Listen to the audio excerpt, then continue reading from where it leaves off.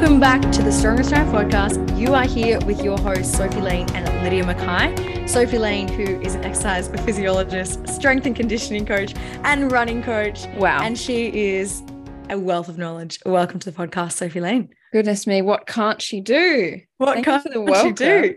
We are also here with Lydia Mackay, physiotherapist extraordinaire, group training specialist, and all-round ocean/land lover.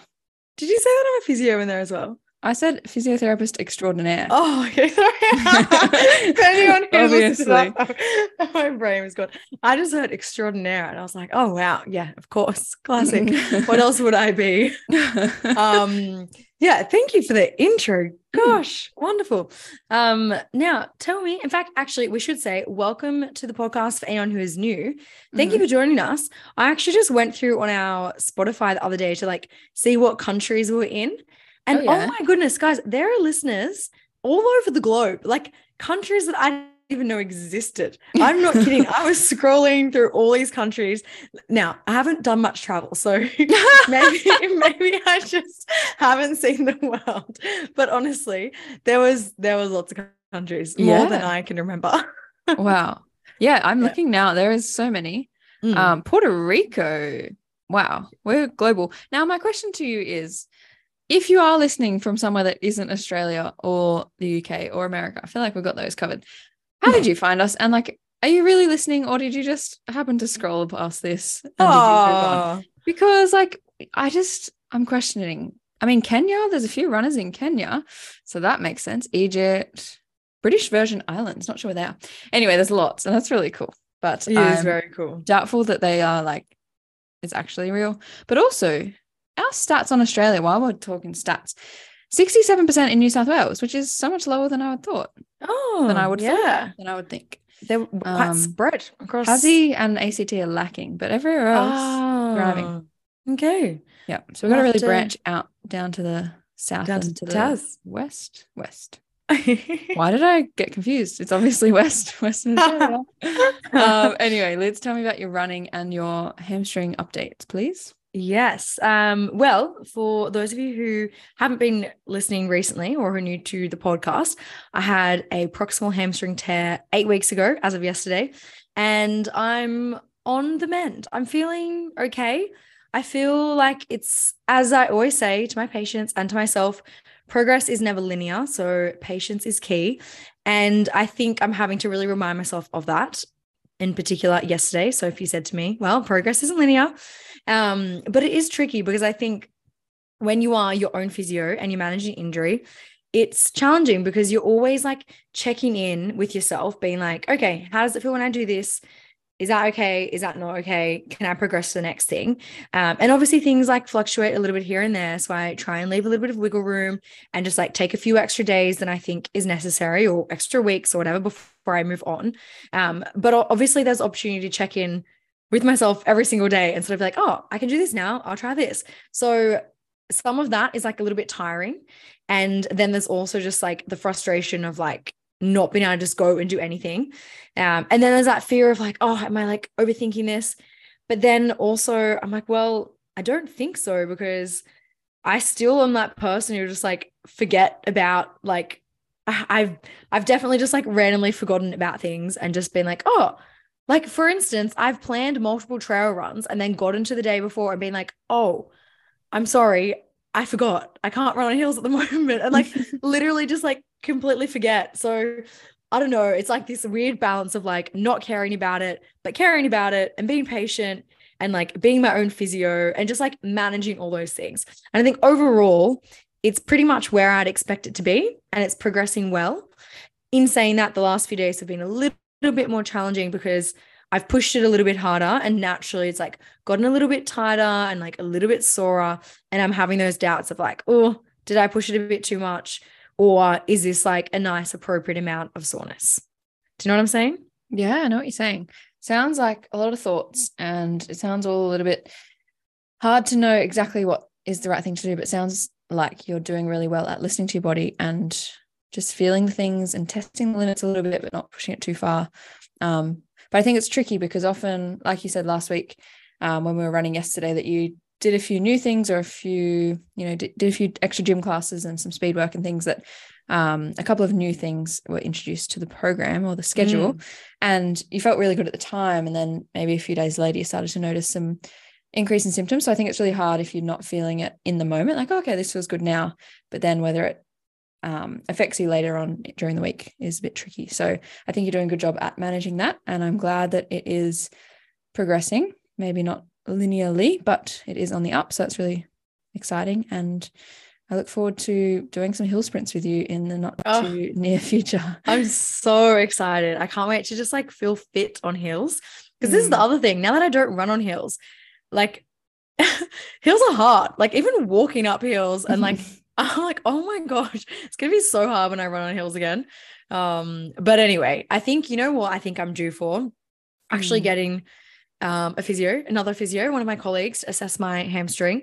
I should say I've definitely been asking my colleagues for advice along the way, because I would say to anyone, always have someone else manage your injuries. And I know I've made that mistake in the past, just not asking for help and not asking for advice. And it's just like caused more issues and also just more stress. And it's not even like a case of, are you not capable to manage your own things?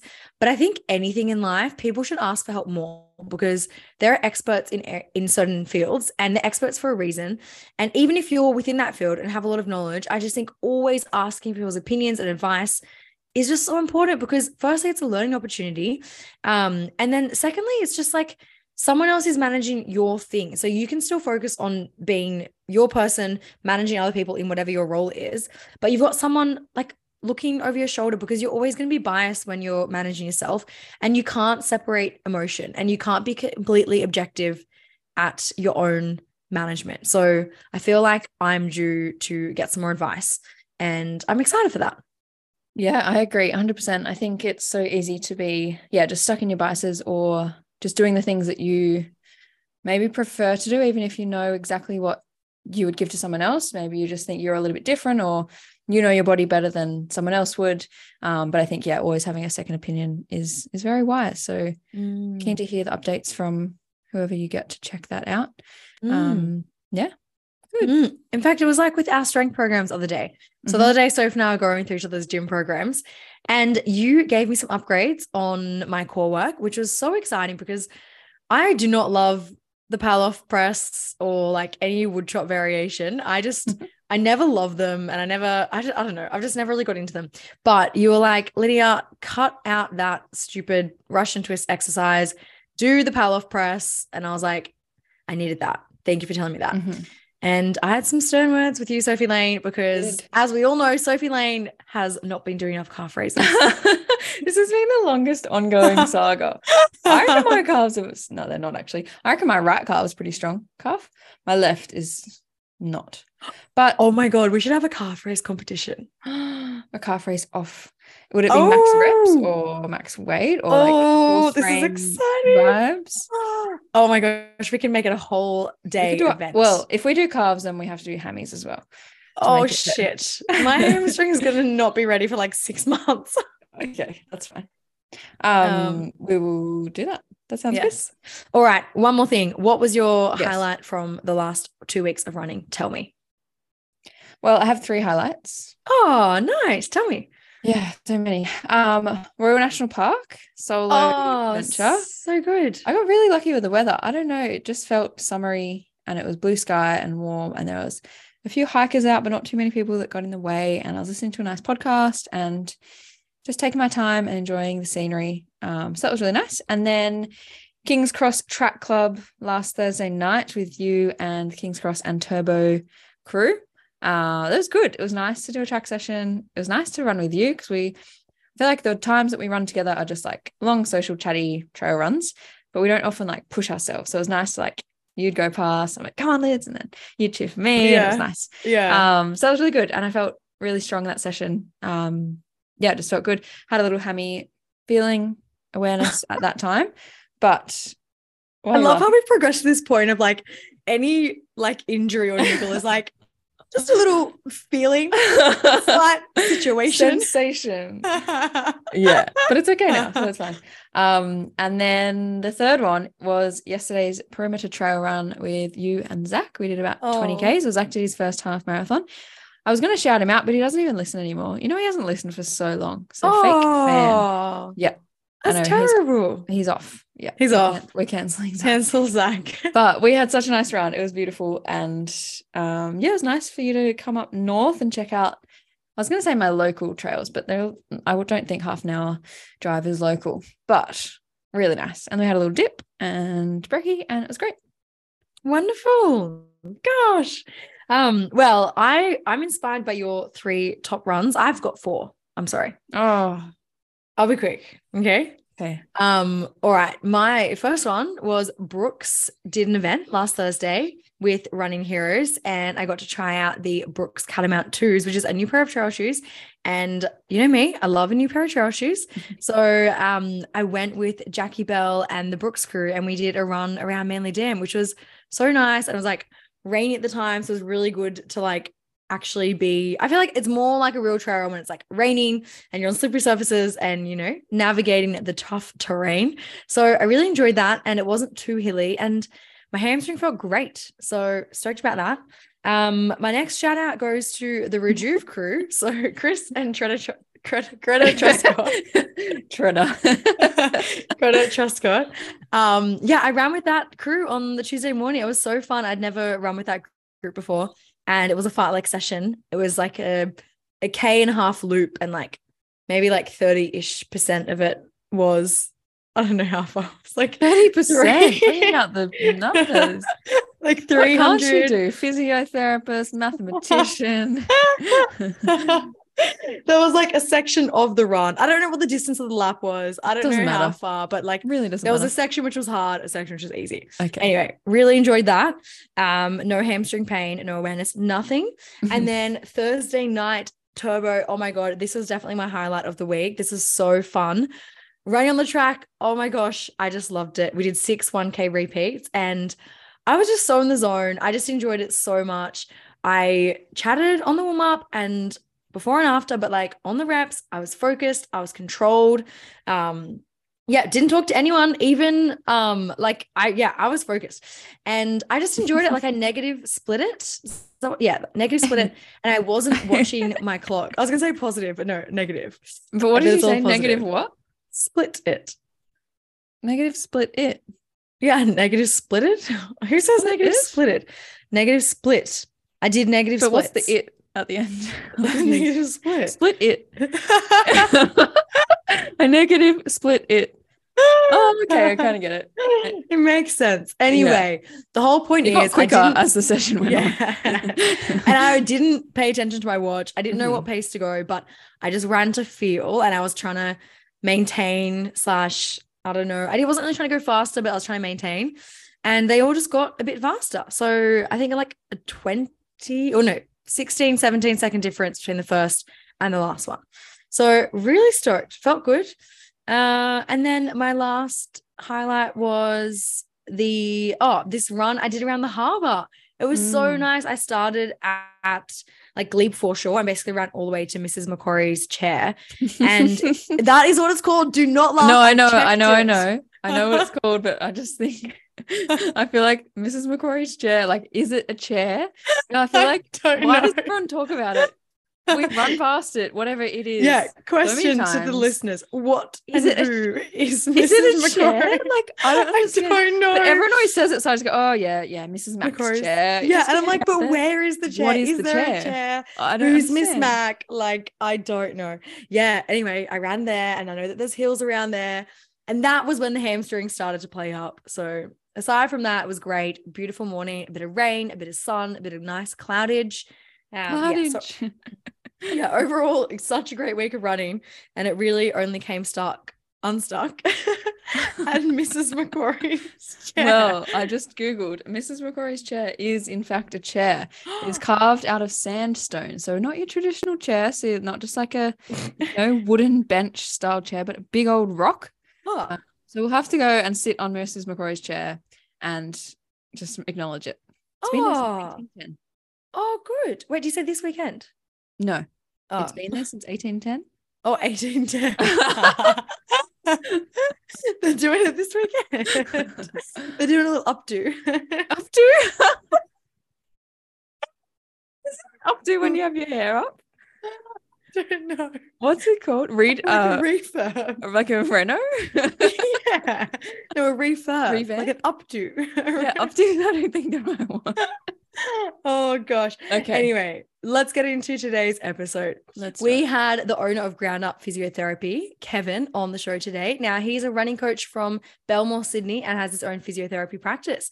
And he is all about empowering individuals through knowledge and equipping with the tools to improve their whole general health so that they can improve their well-being and perform at their best. Yeah, well said. We talked about acute injuries with Kevin today, which was really interesting because we've spent plenty of time talking about overuse, chronic, boring old injuries. But today we got to talk about more acute things. So what happens when you go for a trail run and roll your ankle? What do you do? What processes are happening within the body? And we broke down a couple of misconceptions about the old RICE or RICER principle that used to be the go-to, and we spoke about the peace and love principles. We talked about the role of anti-inflammatories and blood flow restriction training. That's a tricky little tongue twister.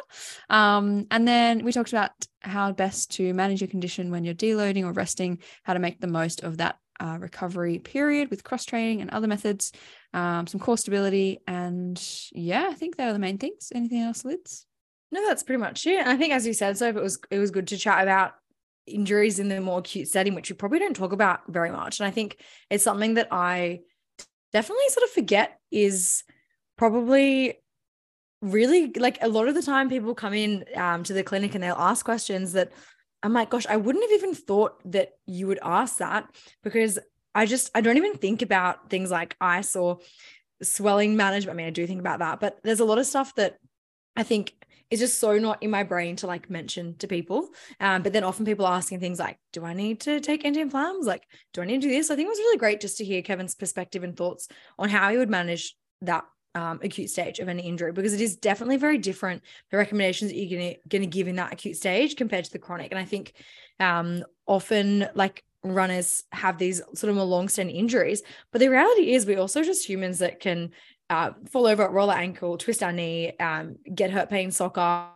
Or we just had some technical difficulties, but as we're all human and we are kicking us, anything happens. So it was great to cover these topics with Kevin today, and we really appreciate his time and knowledge. And if you would like to follow him at groundup_ on Instagram or his own account, local and would like to have a consult with Kevin to talk about your running injury, please reach out to him. And yeah, we'll catch you in the next one. If you need any tailwind for your nutrition, hydration adventures, please check out our discount code. It helps us a lot. And also, we've got some shoes on discount as well. Thank you so much. Please like, subscribe, do all the things, and we will speak to you.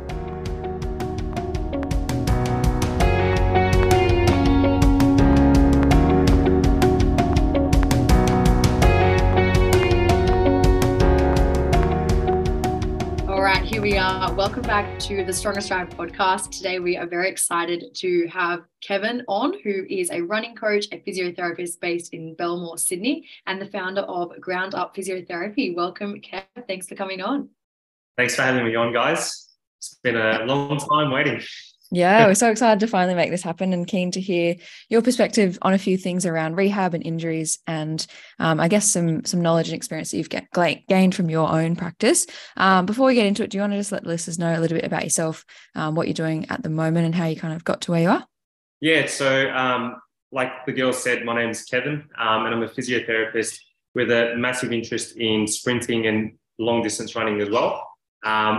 Been working as a physio for about 6 to 7 years, and only just started to open up my own clinic about a year ago, which I'm located inside a gym, with more the fact that I believe that with whatever you do, whether you're a young kid to an elderly, strength training is quite important to health, but also in the rehab process as well. Yeah, and then in terms of, I guess, Ground Up project, the name sort of speaks for itself, I think, in terms of what I tried to create about 3 years ago during COVID. Sort of utilised my parents' migration here from Vietnam to Australia, where they had to start from nothing to building themselves up from scratch with hard work, dedication, consistency, and all that. And I guess that's how I sort of want to drive that culture with my clients as well, is that if they want to get better in something, that they have to start with a strong foundation to be able to achieve what they ultimately want to achieve without dipping down and then giving up and all that. Yeah, that's such a great, I guess, philosophy to have around your rehab and just general life as well. I think, you've got to put the work in if you want to get the results. And I think that's a really nice philosophy to hold in your clinic. So that's cool. I didn't realize that was a backstory. That's awesome. Thanks for sharing. And I just wanted something different with the physio name. So yeah, hence Ground Up Physiotherapy. Nice. Love it. Cool. So we're going to talk a little bit about acute injuries and I guess the current kind of research and management principles around what to do when you get an acute injury, or I guess, dispel some myths around that sort of area. So if you want to just let us know a little bit about the principles of peace and love, which have been kind of replaced by, or we've previously had RISA, now we've moved on to peace and love. Do you want to tell us what that means, what they stand for?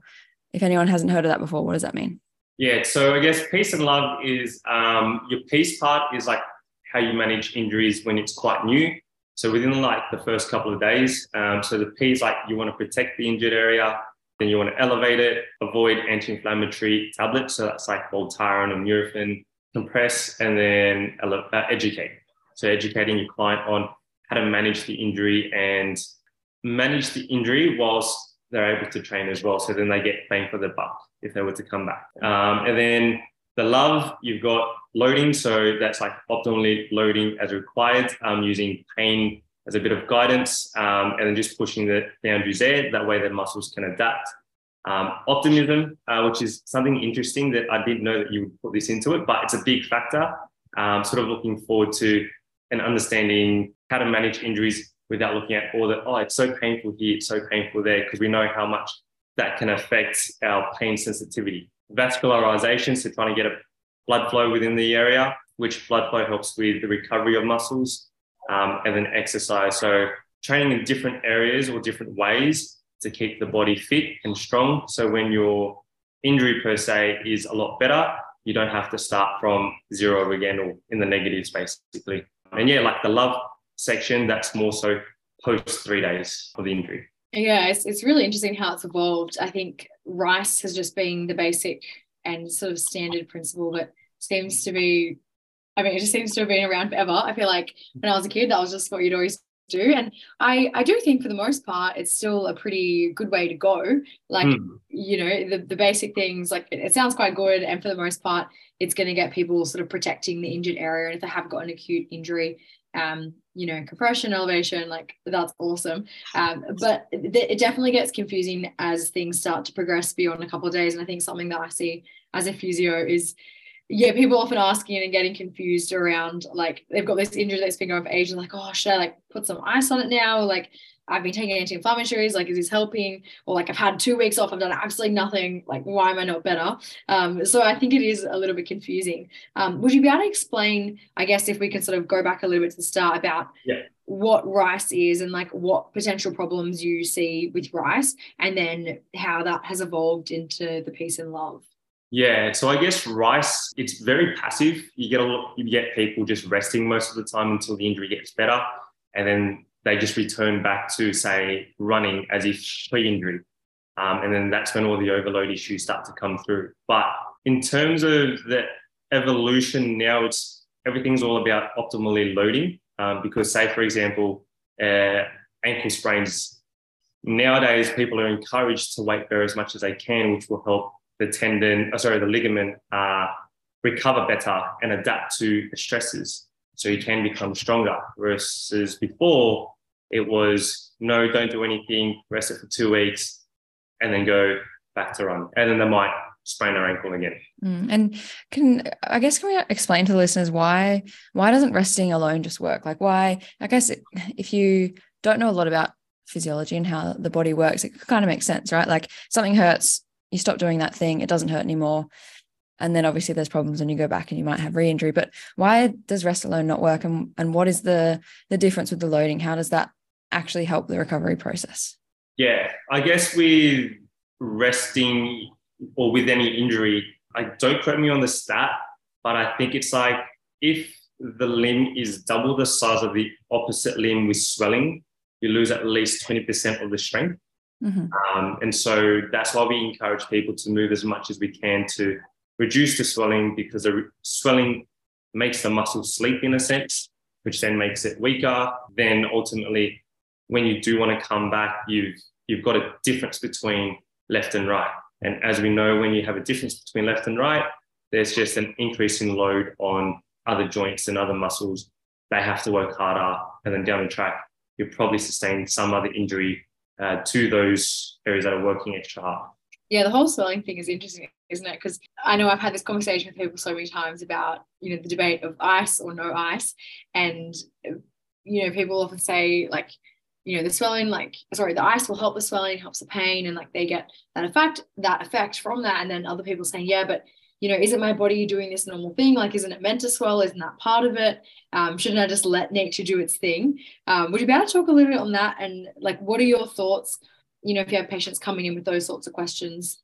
Yeah, like it's so debatable. Hey, you've got people saying, leave it alone so then your body can do such a natural healing process. Then some say, put heat onto it, which recently I've heard more of, because they say that's going to help promote the swelling, which then will promote all the healing side of things. And then some will say ice it again to more manage the pain and then reduce the swelling. In my perspective, I'd say I always get people to ice just because of the pain factor.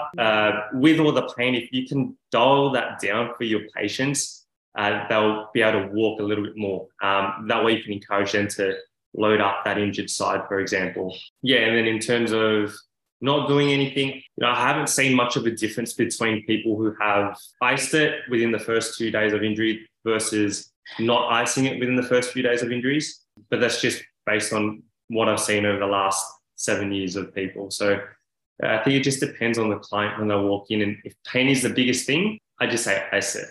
Yeah. And obviously, we get that muscle inhibition when we do have swelling.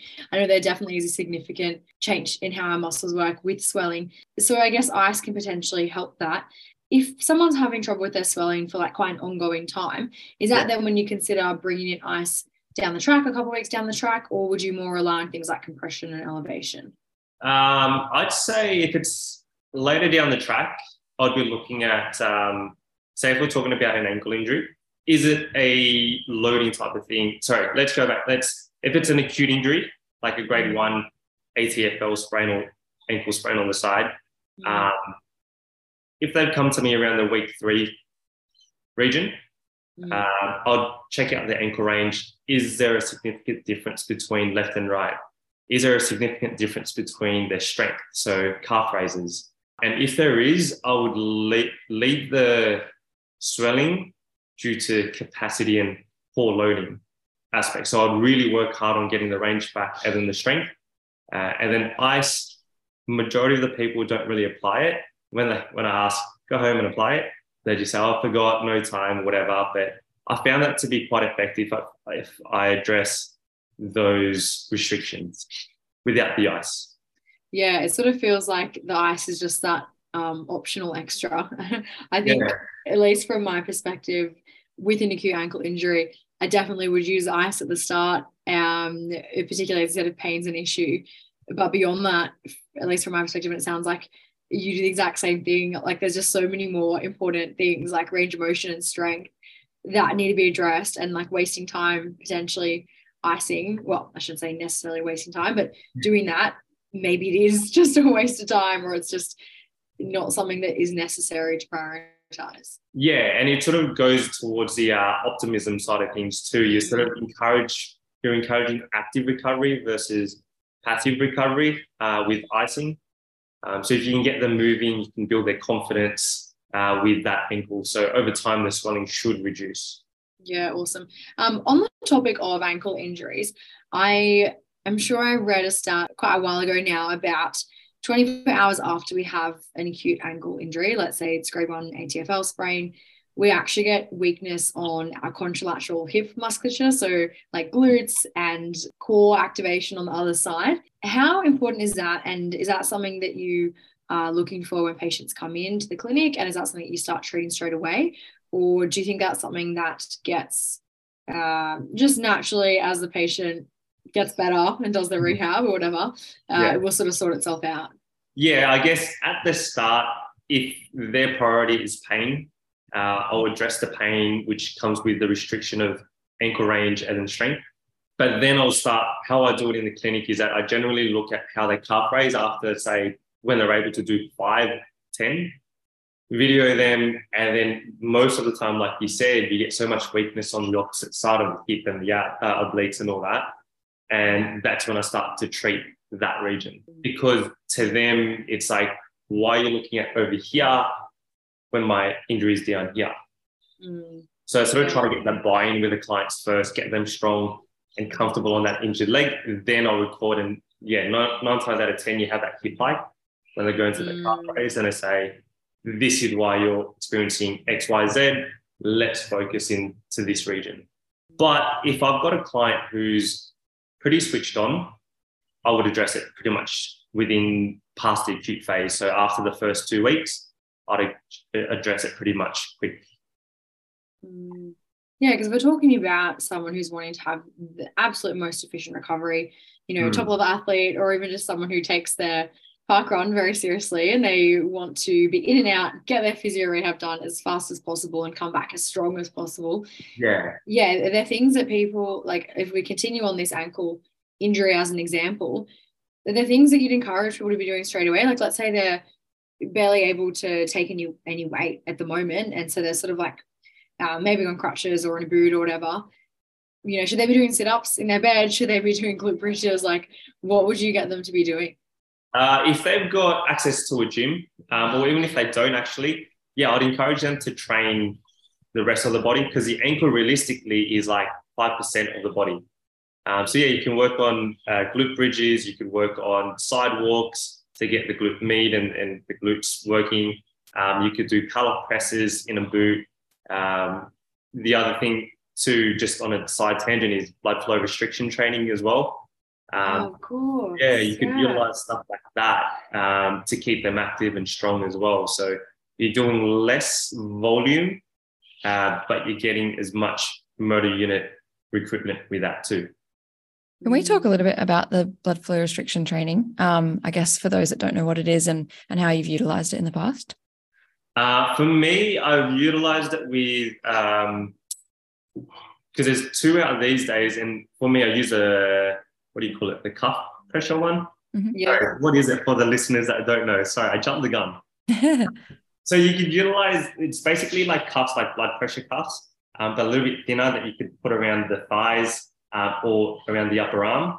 And basically what you do is you create pressure around it, like a blood pressure cuff, to restrict the blood flow to those limbs. And then you can do quite light weights and high reps to get a metabolic stress. So you're getting the body to really stress, which will then encourage muscle growth. So with how we've used it with some of the clients, like an ACL client of mine, when we do our rehab in the gym, we just put the blood flow restrictions on, do some leg presses, for example, at say 30% of their RM or expected RM, and then just go to a point of, I think there's a protocol by the AIS. I think it's 30 reps on, and then you just do that, and then you rest for about 4 minutes, and then you repeat that another 3 to 4 sets. And that just encourages increased muscle strength and size as well. That's awesome. That's so cool. It seems like such a hack that is probably quite underutilized. I know I read into a little bit of blood flow restriction stuff last year, and it's just fascinating. I hadn't even thought about using it for like ankle sprains. I was sort of thinking like post-op could be really useful, but of course, like anyone who's like partial weight bearing or something like that, that's awesome that you use that in your clinic. I imagine you'd get some good results. What I had recently, one patient who was in a boot with tib-fib fracture, so the shin bone fracture, and we just worked with that while she was in the boot. And then she came out of the boot and we've got ankle range full. Her calf raises within a week bolted up to like 15, which was surprising. from not being able to do anything within the first day of being out of the boot. And because my expectation is 15 by week 4. And then, the other one was a post-ankle surgery of the ligaments because she kept rolling it. We utilised that, and then very similar results to the shin fracture. So it seems like a really nice way to, I guess, almost speed up the recovery. And I guess from what you've just said, you're able to get these great results, and the 15 calf raises so much earlier than you maybe would have without it. Obviously, it's hard to compare case by case, but that's really cool. I think that's something that might be really important for the listeners to understand is there are strategies that you can use to optimize your recovery and to, we don't want to necessarily speed things up and rush the process and get back to things too soon. But if there are certain things that you can do along the way to get to where you want to be a little bit quicker and more efficiently and come out the other side stronger, I think that's a really good thing to implement. Yeah, like obviously respecting the natural healing process of ligaments, tendons and all that. But if we can make the muscles a lot stronger, faster to support and reduce the load on these structures, why not?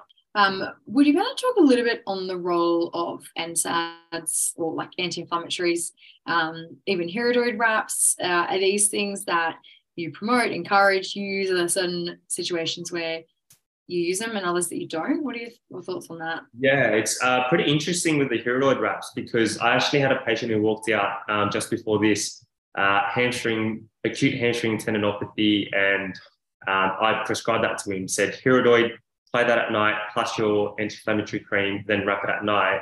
And that should just help promote the healing and reduce the swelling by increasing the, you're creating a higher sustained dosage of anti-inflammatory to the tendon.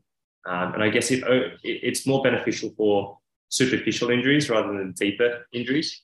I'm all for that hydroid wrap. It's better than taking anti-inflammatory tablets, more so on the fact of making the liver work hard, and people who are allergic to that, they can't really take it. So this is a good alternative. Oh, sorry. Yeah. So for tendinopathies, you use hydroid wraps? Yeah. I find it beneficial with tendinopathies, ligament sprains as well. So ankles, MCLs and superficial stuff. And it worked pretty well, surprisingly. Yeah, that's awesome. That's really cool. That's awesome. Would you explain what the hydroid wrap actually is? It is like a type of anti-inflammatory. I don't know exactly how it works. Do you know much around the science of the hydroid wrap, or would you just about to explain to the listeners what it actually is if they don't know what it is? It's a combination of, you need glad wrap, then you need hydroid cream, then you need the anti-inflammatory, of course, and then gauze. So when you go to sleep, you apply an index full of hydroid cream, rub it on your injured site, and then put on the anti-inflammatory cream and rub it in, but don't rub it to the point where it's gone. Then you put the gauze mat on top of it, then you wrap it up. So in essence, it's creating like this greenhouse effect of creating a higher dose of your anti-inflammatory effect of the cream, because the hydroid cream opens up the pores. And then with the gauze and the glad wrap, it reduces the evaporation of the cream. Therefore it is able to help reduce the swelling per se. Does that make sense? Yeah, definitely. Yeah, definitely. I think that's awesome. And definitely very valuable. It's definitely something I use for acute injuries in the clinic, or like something where there's a lot of bruising, to try and settle down some of those symptoms. What's the issue, aside from just like maybe being a bit of extra work for our internal organs, but what's the issue with taking oral anti-inflammatories long term for, I guess, like tendon type injuries? Is there any issue with that? Aside from the organs like stomach ulcers and whatnot, it just creates, in my perspective, just a big dependency on tablets to make you feel better and ignore the pain, especially for those that haven't gotten the injury addressed yet. So the anti-inflammatory tablets is just more of a mask or band-aid for these runners per se. to just keep going. Yeah, which I think runners are quite good at ignoring pain. So I think taking something that just might mask it, it's not really getting to the real cause. Like, we know that tendons need to be loaded and that loading needs to be optimized. So if someone's just dulling their pain, how do we know if we're loading them optimally, and how do we know if they're actually progressing in their strength? Because we're not even getting any feedback from those tendons. Yeah, because I guess these injuries occur because of, have you heard of the SRA acronym? No. The stress response adaptation. Oh, okay. Yeah, so I guess explain that. If we're talking about tendons as an overload injury and utilizing NSAIDs or anti-inflammatory tablets to mask the pain, obviously with training exercise, you need to stress the body so we can adapt to another level. But then you need appropriate recovery, such as sleep, hydration, so like electrolytes I tend to encourage people to take, and then diet, obviously for muscle recovery, because when we train in the gym and we run, our muscles have this micro tearing that occur, and then you just need the rest to help bridge those tearings to get you stronger. And I guess if you don't recover well, you don't adapt well to the stimulus, so your performance won't improve. And so in that, you get to that stage of where your body can't adapt well. So you start to get the niggles in, say, the hamstring tendon. So therefore you take the tablets, therefore the pain goes away. So therefore you can run more. But then once you come off the tablets, you've just overloaded the hamstring tendon so much more that, you're actually declining in your performance rather than improving it. Yeah, of course. No, that definitely makes a lot of sense. And I think that's something that probably most people struggle with at times, or anyone who gets injured struggles with, or is trying to improve their fitness, because we're just constantly in this state of, trying to get fitter and stronger and make these adaptations, but without pushing too much. And I think a lot of keen sort of recreational athletes may not have that close supervision of a coach, or I guess regularly checking with a health professional or physio. So they're just always testing themselves and seeing how hard they can go. Yeah. And there's something that I think, at least I've seen a lot, particularly in the fitness industry, is being really gritty and tough, and having niggles is almost glamorized. And it's like, oh, wow, my calf's really tight, and like this ankle's stiff, and I've got a dodgy knee, and don't even ask me about my hip. And I ran 30Ks. It's just like, why are we doing this? Like, surely, like this whole like balance thing, like surely you're just going to run into something eventually. And I guess once you take more and more tablets, you become accustomed to it. So you need to increase the dosage to it as well, to a point where it's unsafe, and people are like, oh shit, probably I shouldn't be taking 10 a day for the last 5 weeks. Slippery slope. Increase.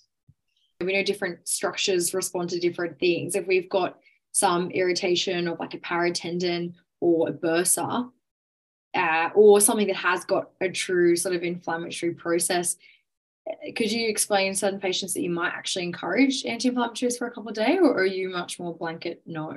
No, most of the time I encourage clients to jump onto the anti-inflammatory tablets for about 5 days, 2 with breakfast, then lunch, then dinner, just to really work on that anti-inflammatory effect of the tablets, to reduce all that pain.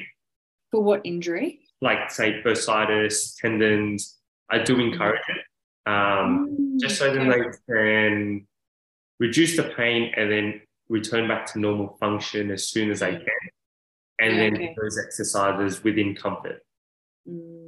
Yeah, it's interesting, isn't it? Because there seems to be like 2 very different camps, and like in terms of patients that have walked into my door, and one is like, they're taking all the anti-inflammatories, they're taking all the things that they can, and like any pain relief, all the pain relief, and they're struggling. And then there's the other group of people that are so against it that it almost, at least what I see, it seems to inhibit their recovery, because they're like, oh no, I don't take tablets. Oh, I'm just not into, like, I'd only do it if I absolutely had to.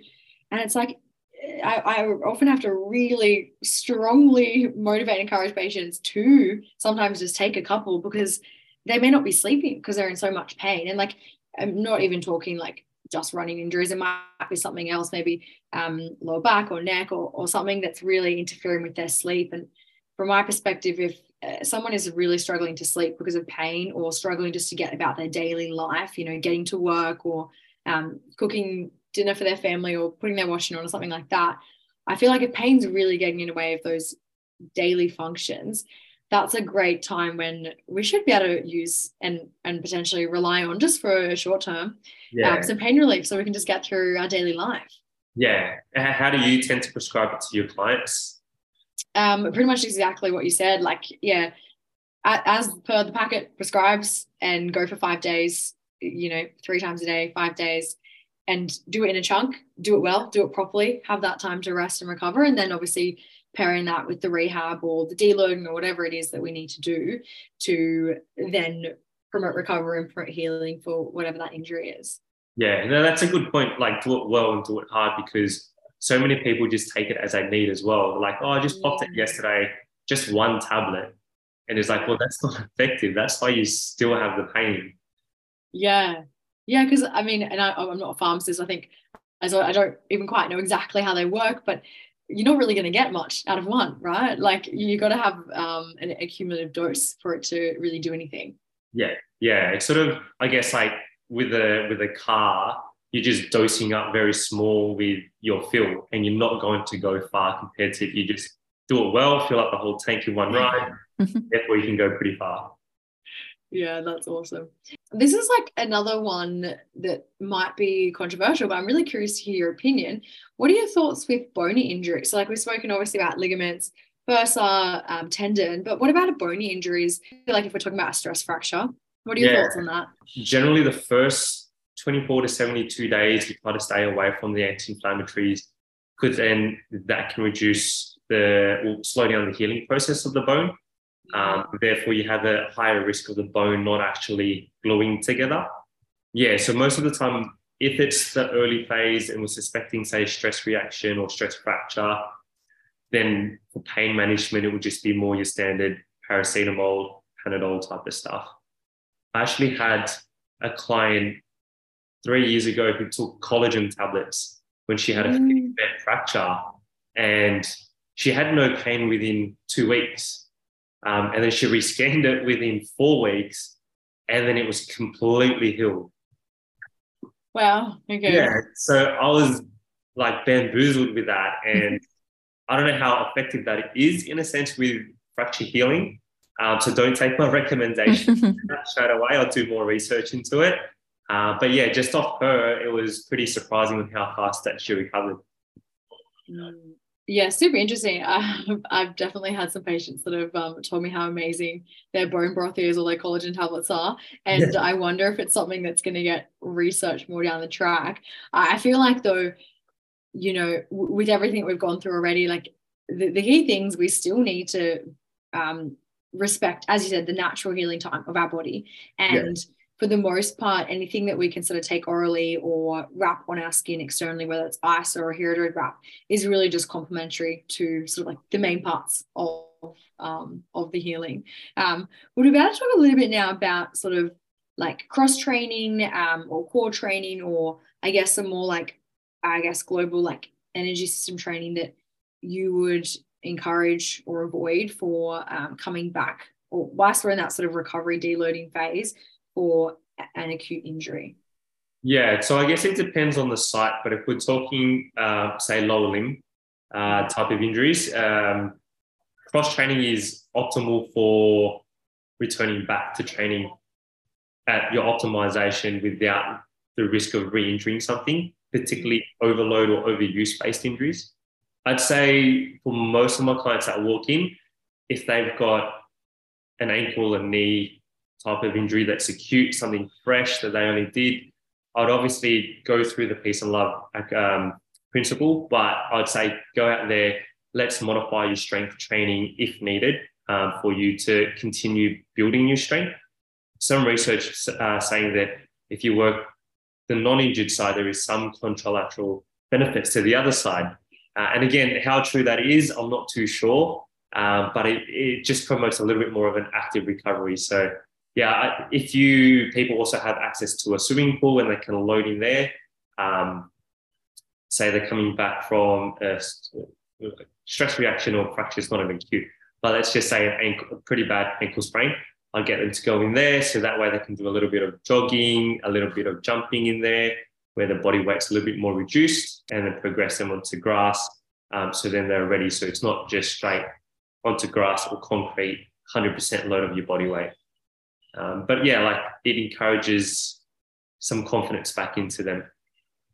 Have you ever had any issues with, I guess, runners taking the cross training a little bit too far? We know that runners love to run, and when they can't run, they're probably going to find anything else that it gets to as close of a feeling as they can to running.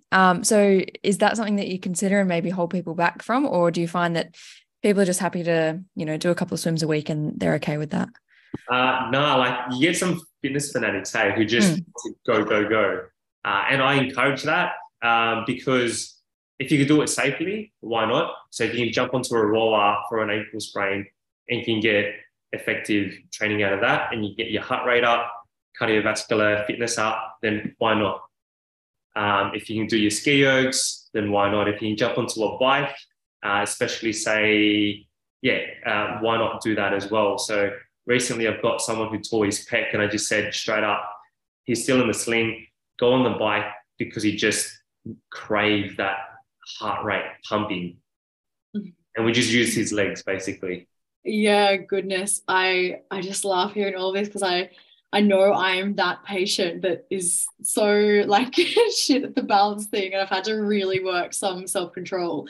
So I know when I have patients who do seem like that go-getter, I'm very prescriptive with their cross training. Like I'll give them set times of like what they can do, even if it's a totally different body part. I guess because I know that I've had the experience with overdoing it. Like, when, I mean, we won't even go into my story, but I've given myself so many injuries in all different parts of my bodies because I've just been like, oh, cool, I'll just do everything on this side and then everything upper body and everything on my, like, to the point where there's just nothing left to train because I've just injured everything. Getting better at this balance thing, but I really have to check myself all the time about, that moderation piece, which I think a lot of runners can relate to. Yeah, it's just like finding that fine balance of minimum effective dose, hey? Yes, yeah. When we look at the V in the love principle, like vascularization is a big part of it, right? So if we're not moving, then we're potentially limiting our recovery from that perspective too, right? Yeah, like I find that most of the clients that recover the best and the fastest, with all due respect to the healing time, are the ones that are pretty much active from day zero. Or day one when they come in. Yeah, that's really cool. And I think that's something that we probably see from like a post-op perspective as well. Looking at things like total hip and total knee replacements, people used to be in hospital for like, I mean, I don't know what it was when they very first started doing hip replacements, but it'd be like 5 days, 6 days a week or whatever. But now people are getting out like within a day or two. And I know there's certain surgeons that are doing slightly different techniques where they're getting out on the same day. There was a surgeon, wow. He I can't remember the surgeon's name, but working in Grafton near where I used to live in Coffs, and he presented to us and he was telling us about this new protocol where the patients were getting out on the day and having just really, really good outcomes, which I feel like when you think about something as dramatic as having your hip totally replaced, and they're getting up and walking in that day, it just makes you think that, that movement, like our bodies are designed to move, and movement is a part of healing, and that early loading, early mobilization, it makes so much logical sense. And then we're actually seeing real evidence of that, which is really cool. Yeah, like it goes out to that optimism side of things as well. Like if you're able to move, you actually psychologically go, oh, wow, I can actually do this now. And going to the neural side of things, the pain sensitivity starts to dampen a little bit. And then, you can sort of build on your strength from there. But if you're very passive, you're like, oh, I'll just rest for 2 weeks, allow the swelling to go down. When you start to move into new ranges that you haven't done, the sensitivity for pain is so heightened that it's actually making you feel like you're not improving, and that delays your healing process. And then again, like your whole body starts to decondition, because with strength, you start to lose strength within the first 2 weeks of not doing anything. Yeah, I guess that just highlights then how important that first 2 weeks are. Yeah. It's pretty cool to hear that that's the new protocol that specialist, the surgeons getting people to do. Oh, it's incredible. Yeah, it's amazing. And it's incredible and amazing at the same time. I'm not overly surprised because even when I had experience when I was a student on placement in the hospital and helping these people who just come out of total hip and total knee replacements, I was amazed at how quickly people seem to recover and seeing them in the morning compared to the afternoon and the next day I was like, oh my goodness, this is incredible. And the difference between people too, like the patients that were a bit more motivated and willing to sort of get up and push themselves that bit seem to have a lot better recovery. Yeah, better outcomes, quicker, and then happier life after. Yeah. What are your thoughts around chronic pain and the risk for an injury sort of going on quite long? Because I know, and this is sort of another tangent again, but we've spoken about that optimism part and having some sort of positive belief around your injury. And we know that when we're stressed or when we don't have enough sleep or when we're dealing with, I guess, other psychological stresses or conditions, it has a huge impact on how we perceive pain. Do you notice any, I guess, patterns with certain types of patients and their outcomes or their prognosis? Yeah, definitely. Like most recently, just 2 weeks ago, I've got this client who's super active into the yoga side of things and had back pain, pretty debilitating, difficult to get out of bed and take her first couple of steps, couldn't drive for more than 30 minutes. And she's a 26-year-old mother of 2 kids who are in primary school. And she's a single mum too. So she was super stressed in terms of the finances because she couldn't work. Her boss wasn't sort of communicating with her while she had the time off. So she had heaps of stress. And then there was just one day she sort of switched and talked to someone. Then she was just happier and all the stresses from her life sort of just dissipated. And then the next day, which was only yesterday, she came in and said, Kev, I actually can move. I actually don't have back pain anymore. I'm like, why? What was the difference? And she's like, I think all the stresses that I had in my life, like finances, looking after the kids, work, that was all cooping me up. And then I had this massive breakdown on the weekend. And then actually the next day I woke up with no pain. And I was like, wow, that's insane because, it's very similar to other clients of mine who are so focused on pain, poor sleep. Their sensitivity to pain is so much more versus those who actually sleep, like, say, 7 odd hours, good quality, eat well.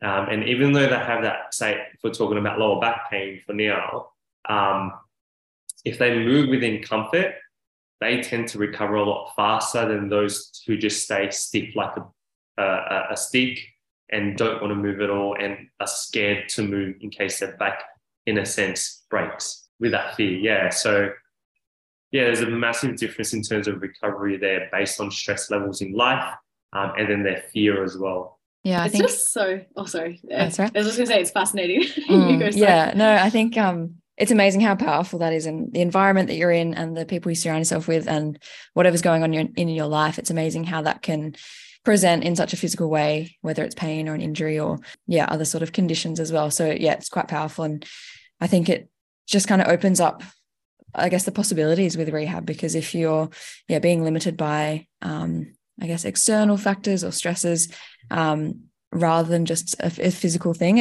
I guess it opens up more pathways to figuring out how best to manage that, and maybe just looking outside of the actual ankle itself and kind of broadening your perspectives. I think it'd be really nice if we could finish with just a few kind of practical takeaways. So if, for example, we're going to stick with this ankle that we've been speaking about for most of the episode, if someone rolls their ankle today, what is the first thing they should do? What are kind of just some quick steps that you think just in general you would recommend? So if they just rolled it and they're on the ground, pain,